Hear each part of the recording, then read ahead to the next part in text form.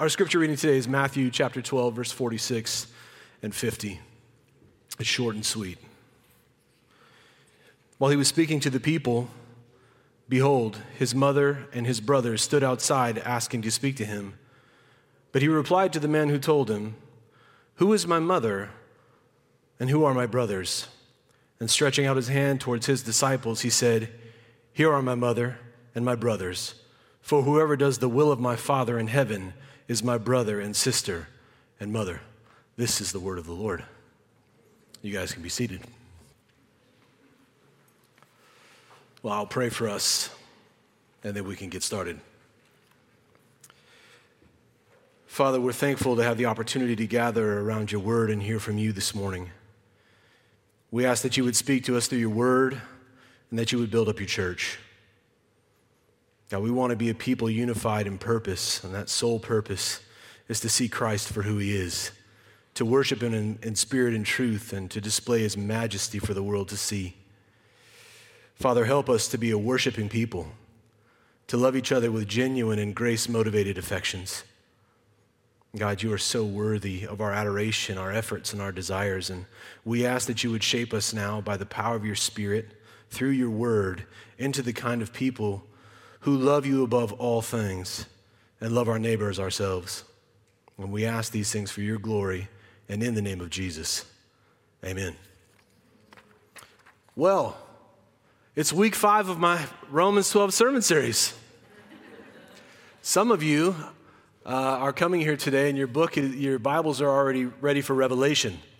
We interrupt this regular scheduled Revelation programming to go back 5 weeks into Romans 12. So I'm just going to say this right from the get-go. Please forgive me when I say last week.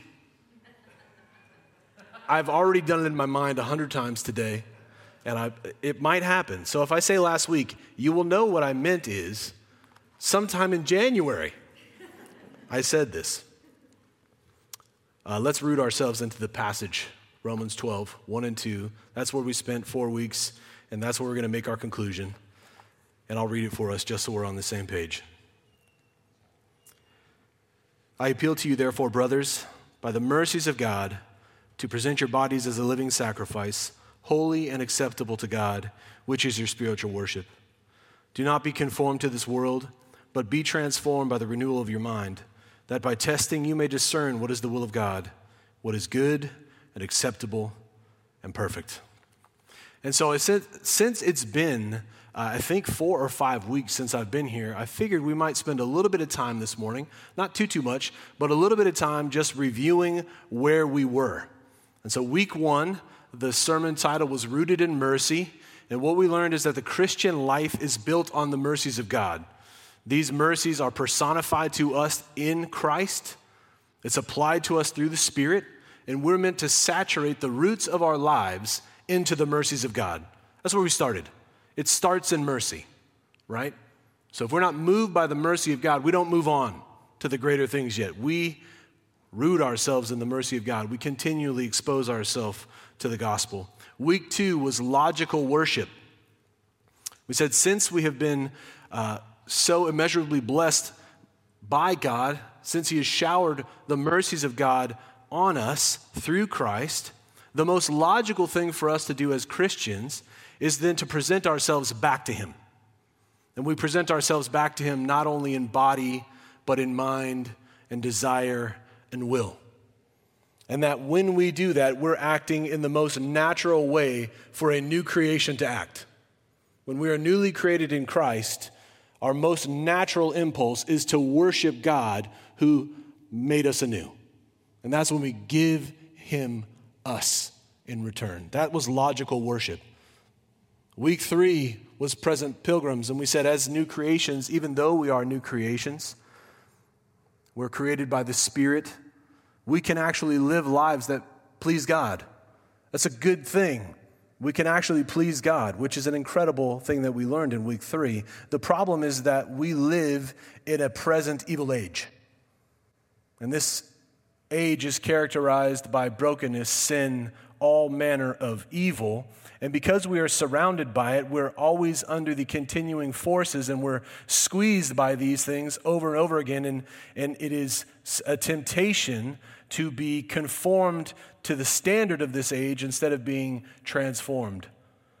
And so what we said was, ultimately in the life of the believer, we are always conformed to that which we love the most. If we love God more, we're going to seek to be conformed, or rather transformed. But if we love this age and we love the things of this world more, the chances are we're going to come to look a lot like this world. And we learned as a follow-up to that in week 3 that as Christians, we learn to love God by lifting up our gaze from this age and beholding the beauty of Christ and the gospel. And week 4 was the renewed mind. So rather than conformity to this age, what God would have for us is that our lives should be marked by the Holy Spirit renewing our minds. And so as we gaze on the beauty of Christ in the Scriptures, we are transformed, surely and steadily, not in a single moment, but day by day as we expose ourselves to the truth of Jesus, as we expose ourselves to the gospel, we are changed into people who learn to perceive life from God's perspective. Because this is how we learn. We can set our minds on the things of the Spirit, is what Romans chapter 8 tells us. Because of this renewing of mind, we can actually mind the things of the Spirit. So that's where we were as a review. Hopefully that caught you up. If you're new here and you want me to hang out with you for like 5 hours, I can tell you about these things, or you can go back online and watch them. That's totally available for you too. Okay, now with that set, we're going to move in to the final part of it, which is Romans chapter 12, verse 2c. We did verse 2a, b, and now we're going to do c. But before we do that, let me just by way of example, see if you might not resonate with this story a little bit. So I've been a father for a little bit of time now. And as a father, I've learned a couple things. One of the first things that I learned is that I should really be cautious whenever I hear the word help from one of my kids. Okay? Now, you might think, if you don't have kids in here, you might think, well, that's pretty rude. But who wouldn't want to help their kids? Well, here's the deal. Sometimes your kids ask for help, and it's something super sweet. They're like, Dad, can I get your help? And you go downstairs, and they're doing a sweet craft. And they're like making you. And they're like, can you just glue this button eye on my beautiful father? That's how they talk to me. And I'm like, yes, wonderful child. I'm glad to help you with this wonderful glue. I will do that. But I've learned also that same tone, that very same, Dad, can I get your help? And you assume it's going to be no big deal. When you get downstairs, you realize pandemonium has broken loose. There's blood on the floor. There's a tooth barely hanging on. They're fighting. Hair is being pulled out. There's like 19 pounds of flour on the floor in the kitchen. Right? I don't know if that's you guys, but that's like a typical Friday in the Bongraff house.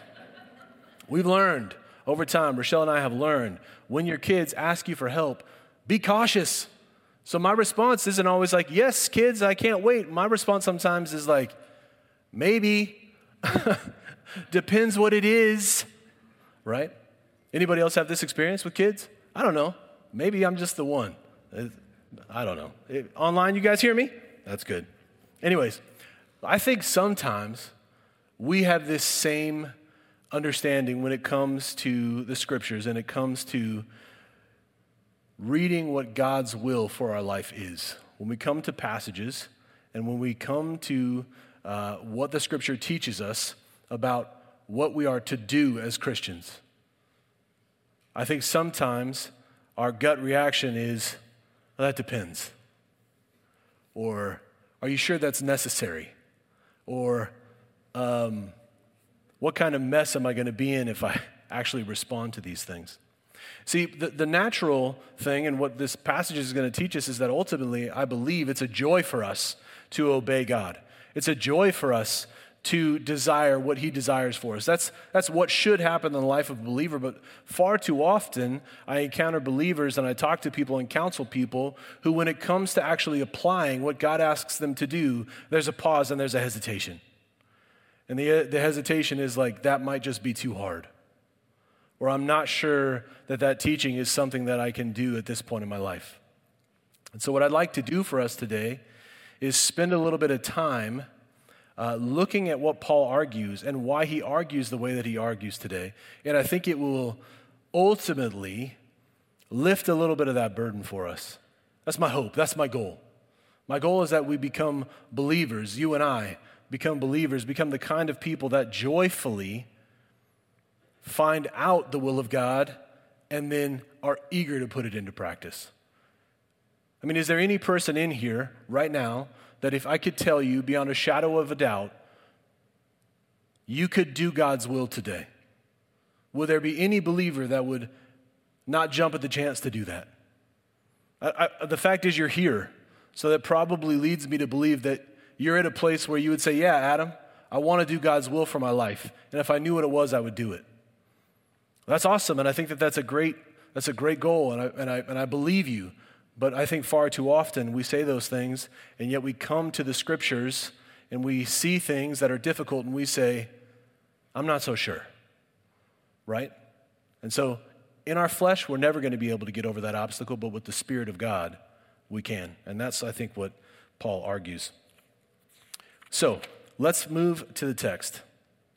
We come to the conclusion of our series in Romans 12, and this week we focus on the purpose of the transformed mind. If you look at the way that the verse is broken down, this part, that by testing, you may discern what is the will of God, what is good and acceptable and perfect. That's the purpose statement of the renewed mind. So Paul is saying, why do you have a renewed mind? Or what is the purpose of having a renewed mind? What is the purpose of being transformed by the Spirit of God? This is his purpose statement. This is why it's there. What he argues is that the transformed mind produces a transformed will.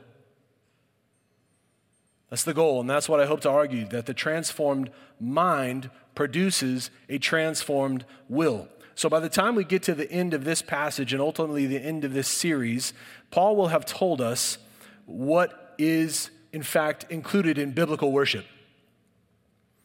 The kind of worship that God is pleased with is the kind of worship that flows from the mind, body, and will, working in conjunction with one another, all empowered by the Spirit, informed by the gospel. That's biblical worship. We can't just offer our bodies without our minds. We can't just offer our thoughts or words without actions. We can't just will something and then not follow it up with thoughts. That's not biblical worship. We have to want what God wants. And what God wants, what he proved to us by sending his Son to rescue us and redeem us from sin. What he proved to us by giving us the ability to live in a way that pleases him is that he wants us. So worshiping God isn't done only in words and actions. Worshiping God is us, submitted, yielded, transformed, loving us. Biblical worship is us. Now, does it include your mind? Yes. Does it include your will? Yes. Does it include your actions? Yes. But you can never divorce those from giving who you are to God. Biblical worship always includes you. So we don't come to the scriptures and read a command and say, I'll just do the command, therefore God will love me. No. God loved us. We give ourselves back in response, joyfully, knowing that we had no merit to stand on our own, knowing that he justified us freely by his grace. And so we love him and we respond back. That's biblical worship. So what I want to do today is give you my premise, give you the premise, and then argue that on through three different phrases. And the three phrases are that by testing you may discern, what is the will of God, and third, what is good, acceptable, and perfect. So I'm going to state the main idea for you a couple times for those of you who take notes, and here it is. A transformed mind produces a transformed will, which through the power and ongoing help of the Holy Spirit enables us to discover and prefer the revealed will of God over our own desires. I'm going to say that again for you. That's a real mouthful. My homiletics teacher would be so mad at me right now. You're supposed to say it like in one sentence, and that's a sentence, but it's pretty long. So here it goes. A transformed mind produces a transformed will, which through the power and ongoing help of the Holy Spirit enables us to discover and prefer the revealed will of God over our own desires. That's the main idea. So let's look at the first phrase, that by testing you may discern. The first two words, that by. The that by support the previous part of the sentence, which is be transformed by the renewing of your mind. And you remember in week 4, yes, I didn't say last week, I'm winning. You remember in week 4, I said that the transformed mind and the renewal only comes through the Spirit of God. We don't transform our minds on our own. The Spirit of God transforms our mind, but the way that He does that is through the content of the gospel. So as we continually saturate our lives in the gospel, as we read the word, as we come to church and hear it preached, as we live in community and we see the gospel bear out, as we read it, as we meditate on it, as we think about who Jesus is, as we do that, the Spirit uses that as the very means with which to transform our minds. So we become renewed in mind, we become transformed people through the gospel. And this is all a work of the Spirit. So I'm going to move into this other part about doing things, doing the will of God, but it's not divorced from the power and the role of the Holy Spirit. Okay, so I didn't preach all about the Holy Spirit in week 4, only to come in now and say, here's how you do things. Do it on your own energy. So hear me correctly. You couldn't do God's will on your own. It wouldn't be possible for you to do it. You would never prefer it, first of all. And second, you would never actually be able to complete it. It has to be a work of the Spirit in the life of believers for us to prefer what God wants.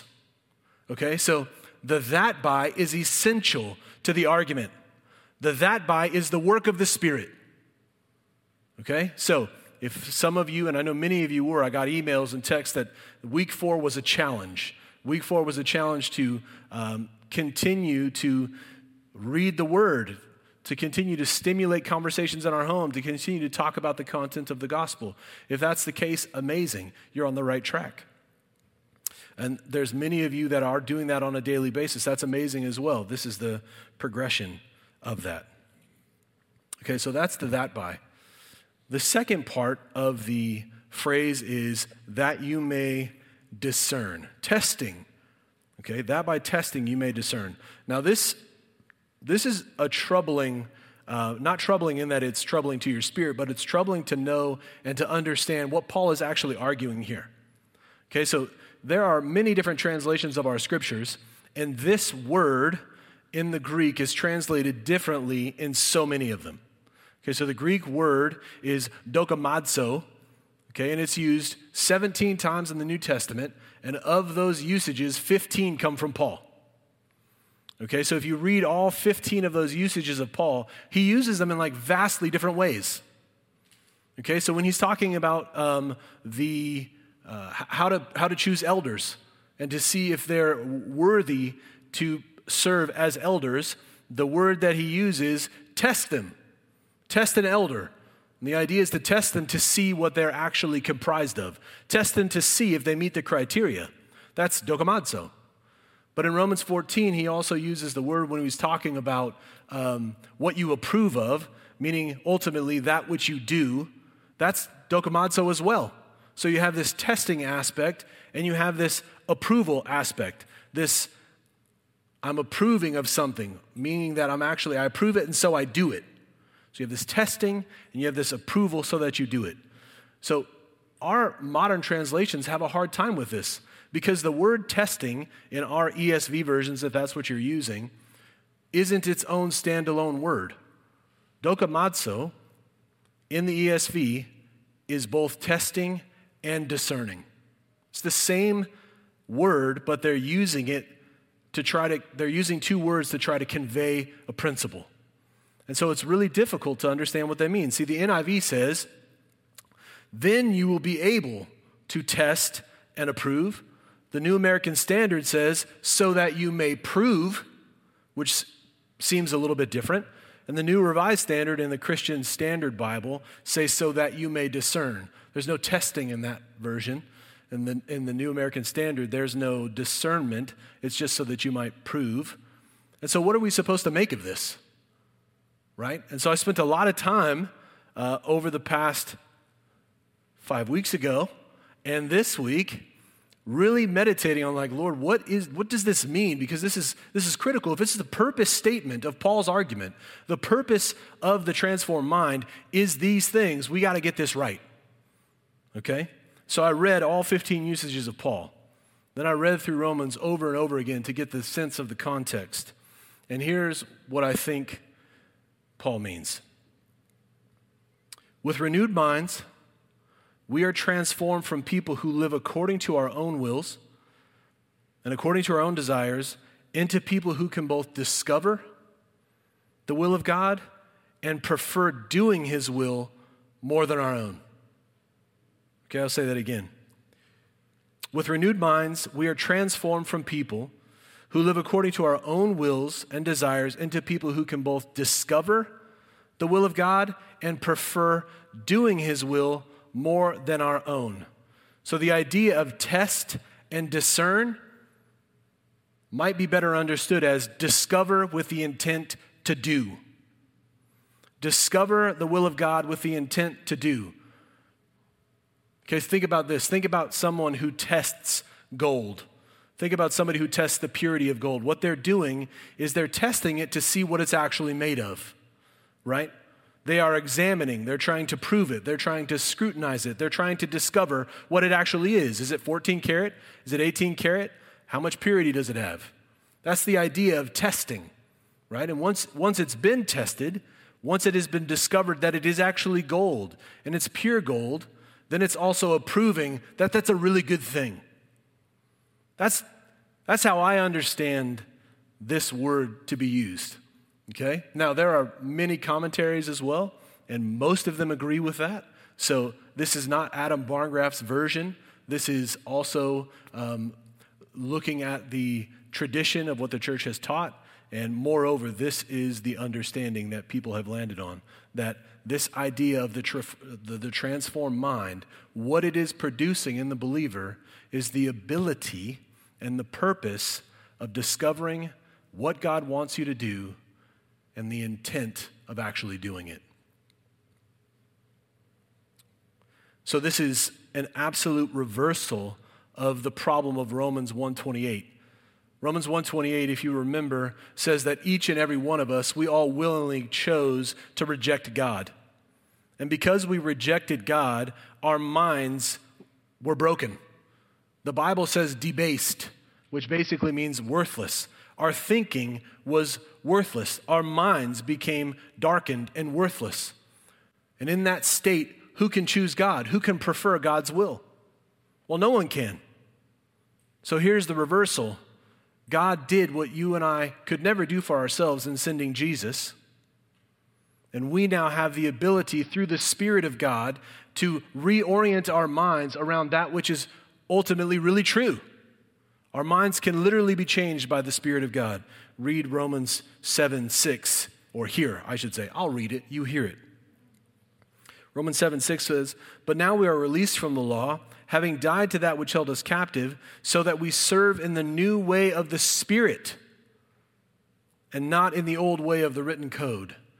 Serving in the new way of the Spirit. Well, what does serving in the new way of the Spirit look like? Our text today is a perfect example of that. We understand and agree with what God wants from us with a view of putting it into practice. That's what serving in the new way of the Spirit is. Romans 8:38, verses 3 and 4 say it this way: "For God has done what the law, weakened by the flesh, could not do by sending His Son in the likeness of sinful flesh, in order that the righteous requirements of the law might be fulfilled in us who walk not according to the flesh, but according to the Spirit." Right? So here in this example of Romans 8, we have Jesus doing what we couldn't do, taking on the likeness of human flesh. But now we as believers are walking in accordance with the Spirit, and our walking in accordance with the Spirit is doing what for us? It's enabling us to be able to keep the righteous requirements of the law. Something that we weren't able to do in our own strength now becomes possible by the Spirit of God. So there's serving in the new way of the Spirit in Romans chapter 7, and then we have this keeping in accordance or walking with the Spirit of God. So it causes us to say that only a Spirit-filled believer can ultimately prefer the will of God and accept it with joy. Only a Spirit-filled believer can ultimately prefer the will of God and accept it with joy. So if you remember week 4, our minds are renewed through the gospel. We need constant exposure to it. So if we're at a place in our life in which the will of God for us isn't a joyful thing, what we need to do is come back to the gospel. Right? 1 Corinthians 15, 1 and 2 say this. Now I would remind you, brothers, of the gospel I preached to you, which you received, in which you stand, and by which you are being saved, if you hold fast to the word I preached to you, unless you believed in vain. So here's the idea. This is in 1 Corinthians chapter 15. If you read 1 Corinthians, you know Paul adds a lot of things about behavior and conduct in between chapter 1 and 15. He has a lot of bones to pick with how the church is handling things. He talks about sexual immorality. He's got all sorts of manner of things that he's telling them, like, hey, you're not doing this correctly. And then what he says in 15 is, oh, and by the way, all of that behavior stuff, all of that serving, all of that finds its ultimate power and the ultimate goal in the gospel. So he says, now I would remind you, brothers, of the gospel I preached to you, which you received. So the gospel was received. They're currently standing in it, and it's through which they are being saved. So there was a receiving, there's a current present, I'm standing in the gospel now, and if you are being saved, it's through the gospel that you're being saved. So church, we never graduate from the gospel. We never graduate from the gospel onto other things. The gospel is the sole content by which we gather together as a church. The reason we meet weekly is to remind ourselves of the gospel. The reason we meet in small groups, and the reason we have Bible studies, and the reason we call people on the phone and tell them about the hope we have in Christ is to remind ourselves of the gospel. We never graduate from it. There isn't ever a time where you don't need the gospel for your empowerment as a believer. There's never a time.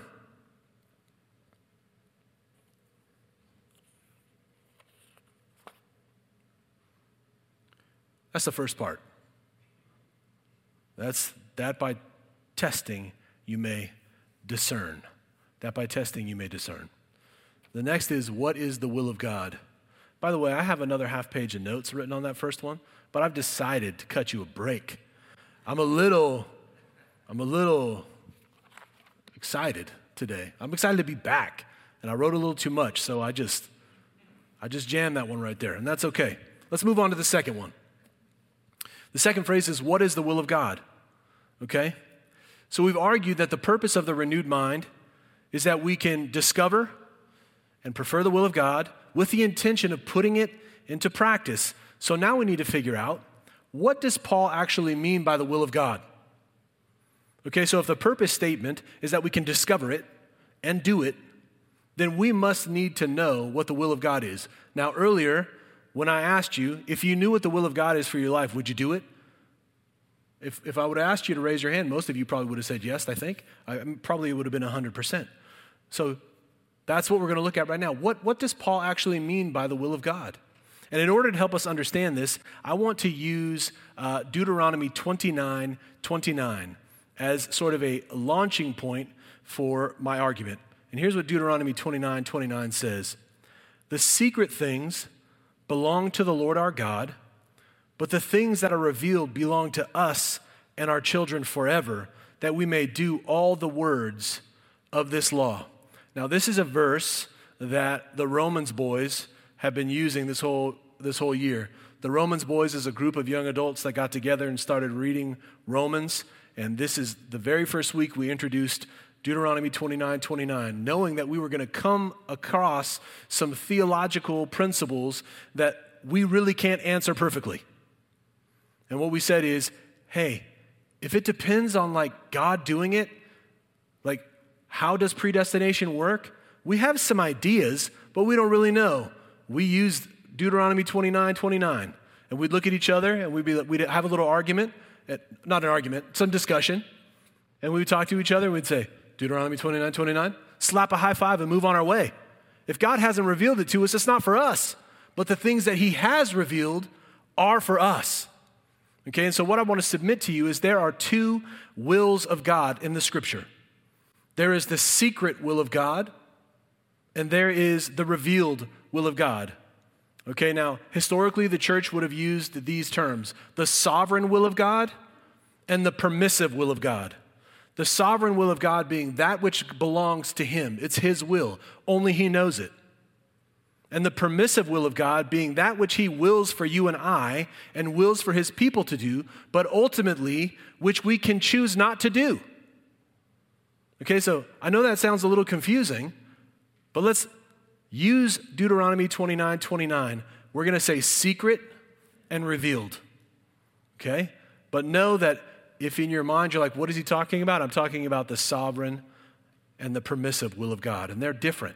So what is Paul saying? What can we know? What will of God are we allowed to know? Well, here's the examples. I'm going to give you some examples of the secret will of God. Isaiah 46, verse 9b through 11. For I am God, and there is no other. I am God, and there is none like me, declaring the end from the beginning, and from ancient times things not yet done, saying, my counsel shall stand, and I will accomplish all my purpose, calling a bird of prey from the east, the man of counsel from afar. I have spoken, and I will bring it to pass. I have purposed, and I will do it. Here's an example of the sovereign will of God. Does it depend on you or I for him to accomplish it? It doesn't. The only person needed is God. He says, I have a purpose. I'm going to do it. I declared it from ancient times. And if I declared it from ancient times, no one's going to stop it. That's an example of the sovereign will of God, or the secret will of God. Here's another one from Ephesians 1:11. In him we have obtained an inheritance, having been predestined according to the purpose of him who works all things in accordance to the counsel of his will. Okay, another example, Daniel 4:35. All the inhabitants of the earth are accounted as nothing, and he does according to his will among the hosts of heaven and among the inhabitants of the earth, and none can stay his hand or say to him, what have you done? So this is a picture of a strong God, a God who needs nothing from you or I, a God who simply desires for something to happen, and it happens. Okay, this is the secret will of God, and the reason we call it the secret will of God is we aren't really ever in the scriptures privy to what this is. Like God doesn't say, hey, guess what? In 30 years, here's what I'm going to do in Fairfield, California. So by 2050, here's what's going to happen. It doesn't happen. Does God have a plan for Fairfield by 2050? You better believe it. And whatever he's planned, you or I or any evil force of the world could not, with all their efforts, ever stop it. That's the secret will of God. But there's a revealed will of God also in the scriptures. And these are not only the commands, explicit commands, but also the moral implications of the gospel all throughout the New Testament and the Old Testament. And there's more examples than what I'm going to give you here, but I'm giving you 3 examples that explicitly say this is the will of God. Okay, so it doesn't mean that if you don't read this is the will of God in front of something in the scripture, that it doesn't mean it's his will. That's not what that means. I'm just giving you an example of these things are ironclad. You can take it to the bank. This is the will of God for your life. Okay, so earlier I said, would you do God's will? You're like, I can't wait to do it. Well, I'm going to give you three things here that God says are absolutely his will. The first comes from 1 Thessalonians 4:3, and it says, for this is the will of God, your sanctification. Sanctification means you're being set apart, your holiness. This is the will of God. He wants you to be set apart. He wants you to be different as a believer. But then right after that, see this is connected by a colon, right? It says, this is the will of God, your sanctification, colon, that you abstain from sexual immorality. And it goes on to list all of these things. And in the end, in verse 8, it says, therefore, whoever disregards this teaching, whoever disregards this will of God, disregards not man, but God who gives his Holy Spirit to you. So let me ask you a question. It is the will of God for you and for I to be set apart, to be holy, to use our body in a manner that is right for believers. And what God says is, don't participate in sexual immorality. That's God's will for your life. But can I ask a question? Have you always kept that? Can you say beyond a shadow of a doubt, I've never engaged in any sexual immorality at all? No, listen, this is not a judgment thing. I'm not laying it out here. But what I'm saying is, when we talk about the will of God, this is an example of what's revealed. God has revealed for you a sexual ethic that is meant for believers. If you are a believer, if you're going to take on the name of Jesus, this is how I want you to live. And if you don't follow it, you're not disregarding man, you're disregarding me. That's what he says. But there are hundreds and hundreds and hundreds and hundreds of examples of Christians, preachers, evangelists, regular everyday people who read something like this and say, not for me. I'm going to do it anyways. But at the same time, they will say things like, God, what's your will for my life? What am I supposed to do next year? God's like, forget next year. Stop sleeping around. Like, can I tell you how many people have come to me and said, Adam, should I marry this girl? Man, and I say, how are you guys doing physically? They're like, it's not great. And I'm like, pretty sure God wills that you don't marry her then, bro. Because if the fact is he doesn't want you doing this, why do you even care about his will in this? If you don't care about doing his revealed will, why do you care about his sovereign will coming through your life? So this is the secret will. This is the revealed will of God. It's a good thing for us, but we can or cannot follow it. It's something that we can do or something that we can't do. Here's another one. This one will be less heavy, but don't blame me. God said that, not me. 1 Peter 2:15. For this is the will of God, that by doing good, you should put to silence the ignorance of foolish people. And by a show of hands, anybody here ever dealt with a foolish person? That's awesome. Man, do you have every single example of your life is doing good to them?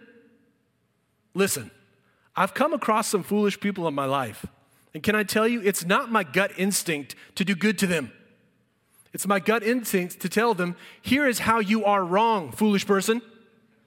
Here are the ways in which you need to be better. Listen, you know how I know we all do this? Are you ever late for something and you're driving your car and you get behind someone that's slow? And you're like, why aren't they driving so fast? Why can't they drive? And then someone stops at a yellow light instead of going through it. You're like, what are you doing? The idea is, it's right to me. What's right to me is that I need to get somewhere. And this person's being foolish. And so everyone needs to conform to what I want. This is mostly how we live. We are probably amongst one of the most opinionated populations ever on record in humanity. Well, on record because it actually is on record. I think we've always been that opinionated, but now it just lasts forever, right? So the thing that you said 3 years ago pops up in a memory and you're like, I really wish I wouldn't have said that. But here's the idea. Here's the principle. Do you always do good to those who are foolish? No, you don't. Last one. 1 Thessalonians 5:18. Give thanks in all circumstances, for this is the will of God in Christ Jesus for you. The will of God in Christ Jesus for you today, believer, is to give thanks in all circumstances. You like masks? You all like COVID? You thankful for it? You know what? I know you're not. It doesn't matter. This is just an example. No judgment anywhere. Do you know how I know that? Because I'm not happy about it either. And I haven't handled it with thankfulness all the way, right? Or listen, when I'm doubled over in pain at night, throwing up into a toilet, I'm not like, thank you, this is the best. I'm not like that. I'm like, Lord, where have you gone? I'm suffering here. You don't seem to notice. Right? These are the examples. So there's two distinct wills of God in the Scripture. That which is His own will, that which He ordains, and that always comes to pass. We call that the secret will of God. The other is His revealed will. His revealed will are the commands and the moral imperatives of the Scriptures that we can actually obey, but that we have a choice. So what does Paul mean? What does Paul mean in this text? What does he mean that we can discover it and prefer it? Well, I think it's obvious, but the idea is we're never going to know God's secret will. We're never going to know it. We're never going to be able to say with confidence, man, I prayed about if God wanted me to buy a Honda or a Kia, and I can't seem to figure that out. It's not wrong to pray for those things. Don't get me wrong. I'm not saying we shouldn't bathe everything in prayer. But I think the issue is that when most people read this verse, they're excited about maybe getting a picture of their future. Or maybe that God will somehow give them some sort of inkling of a way that they should go. When in reality, what God is saying is, my word is sufficient for you to know my character and my heart and how you should interact in the world. And if you want to know how you should act towards your neighbor, if you want to know how you should act towards your ex-spouse, if you want to know how you should act towards your future spouse, if you want to know how you should act in disappointment, if you want to know how you should act in suffering, you can come to the Word of God and it will be revealed for you there. And believer, by the Spirit of God, you can not only discover what it is, but you can prefer it. You can actually want to do those things. So we know beyond a shadow of a doubt, I think, that what Paul is saying is not that you can somehow know something that's going to happen in 5 years. That's not what the renewed mind ever promises you. What the renewed mind promises you, that's an interesting way to say that. The purpose of the renewed mind is so that in every situation you might know the good you are ought to do and be empowered by the Spirit of God to do it. See, here's what's really cool about this, is that there are going to be things in your life tomorrow, or maybe the next day, or the day after that you're not sure what to do. And as you look in the Word of God, there's no clear answer. What this verse teaches us is that by the Spirit of God, because we have a renewed mind, we can take the totality of the Scriptures. We can take what He's taught us. We can take the example of Jesus. We can take His Word, and we can forge our way in the world without an absolute imperative in the Scriptures. Here's an example. Philippians 2:3-4, and this is practice, by the way. It says, do nothing from selfish ambition or conceit, but in humility consider others more significant than yourselves. Let each of you look not only to his own interests, but also to the interests of others. So if I was going to put that verse into practice, and tomorrow I find myself in some tricky situation in which I'm dealing with some drama from a neighbor, or I'm dealing with something that I didn't want to deal with, I take a verse like this and I can apply it to that situation. What's the will of God for my life in this really tricky situation? Well, it's that I don't act selfishly in it. I know that. right? So I might not know explicitly how I'm supposed to act, but I do know the moral implications of the gospel. I do know what it looks like to love my neighbor. I do know that I'm not supposed to do anything out of selfish ambition. I'm not supposed to do anything out of vain conceit, but I'm supposed to view others as more significant than myself. So here's a question. When you come to a difficult passage, you know, as you read it, you're meant to put it into practice. What's your natural response? Is it like me with my kids? Maybe. It all depends. Are you sure that still applies? What Romans 12 says is that our very preferences are shaped by the Spirit of God, bringing renewal to our thinking and desires. So if you find yourself lacking in desire today, then pray. Ask God to renew your mind and change your thinking. And let's remember, there's basically a 3-step model that Romans 12, 1 and 2 has taught us. And that's, if you're struggling right now with something, the first step is always get back to mercy. Go back to the gospel. Read about the works of Jesus. Read about how that was applied to you through grace and grace alone. Saturate your heart in the mercy of God. Remind yourself that because of that mercy, it's the most logical thing in the world to give yourself back to Him. And then ultimately, constantly saturate your life in the gospel and in the Word and with other believers to stimulate your mind through the Spirit of God. That's basically a 3-step model to avoid any stagnation or to battle any stagnation in the Christian life. That's what Romans 12, 1 and 2 has taught us. I got 2 other small points here real fast, and I want to just get them really quickly. The first is, this is all well and good, but when does this break down?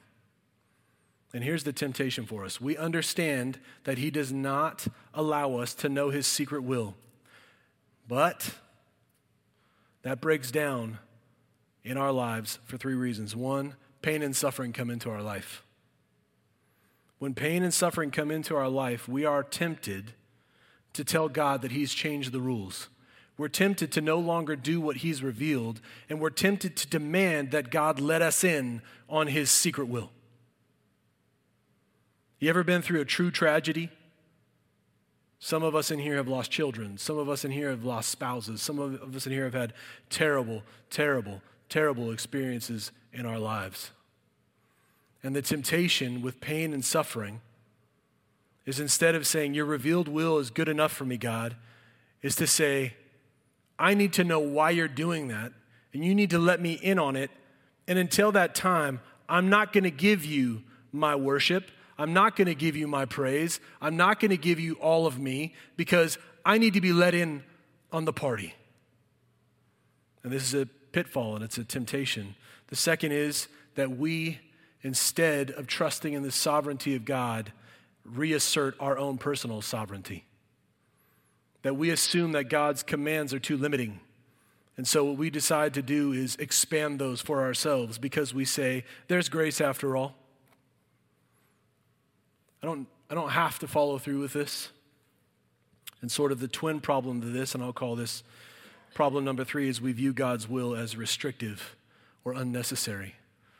This is when problems come. This is when Romans 12, 1 and 2, we're not meant to battle those problems. That's not the kind of will that we are allowed to know. But when pain and suffering, when problems, when we want to reassert our own sovereignty come, we're going to be tempted to assume that God should let us in. But it's always enough for us to obey without knowing, or to obey when it hurts. Here's an example of obeying God's will when it hurt. John 6. This is Jesus saying, "For I have come down from heaven, not to do my own will, but the will of Him who sent me. And this is the will of Him who sent me, that I should lose nothing of all that He has given me, but raise it up on the last day. For this is the will of my Father, that anyone who looks on the Son and believes in Him should have eternal life, and I will raise him up on the last day. This is the will of God for your life also in this room today. There was a time when you could not have chosen God. There is a time when you would not have chosen God. Ephesians 2 tells us that by our own preference, we are natural lockstep with Satan, only carrying out the desires of the body. But God had a will for your life, and it was carried out by Jesus. And what was it? So that we might be able to see the glory of who Jesus actually is. And this rests only on mercy. This isn't something that you did. Romans 9:15 and 16 say this, for he says to Moses, I will have mercy on whom I have mercy, and I will have compassion on whom I have compassion, so that it depends not on human will or exertion, but on God who has mercy. So are you standing as a believer here? You're standing as a believer because God willed for you to be able to see the excellency of Jesus in the gospel. He opened your eyes, and you didn't choose that through your own human will or exertion, but it was God's mercy. And so that brings us right back to where we started in week 1. We're back to mercy. And the whole thing starts over again. Do you see the pattern, church? Do you see how it works? Our efforts and desire to understand and prefer to do the revealed will of God in our lives only happen because God first willed us to see Jesus. And through the gospel, he willed that we would come to know real love, that we'd be rescued, we'd be renewed, and we'd be transformed by the Spirit so that we, you and I, can start living like his children right now. My prayer is that you will come back to these verses often. They will encourage your heart. And when you get to the end, you'll start back at the beginning. Let's pray. Father, we are so thankful for your word. We are so thankful, God, that it is rock solid, that it is true, that we can know it. Father, my prayer for us as a church is that we would trust your revealed will for our lives. We would trust what you have given us in the word is sufficient for all of life. It's sufficient for everything that we need. It's sufficient for our obedience. And God, we pray that you would be glorified in our lives as we seek to obey you, motivated by grace, empowered by the Spirit, always informed by the gospel. We pray it in your name. Amen.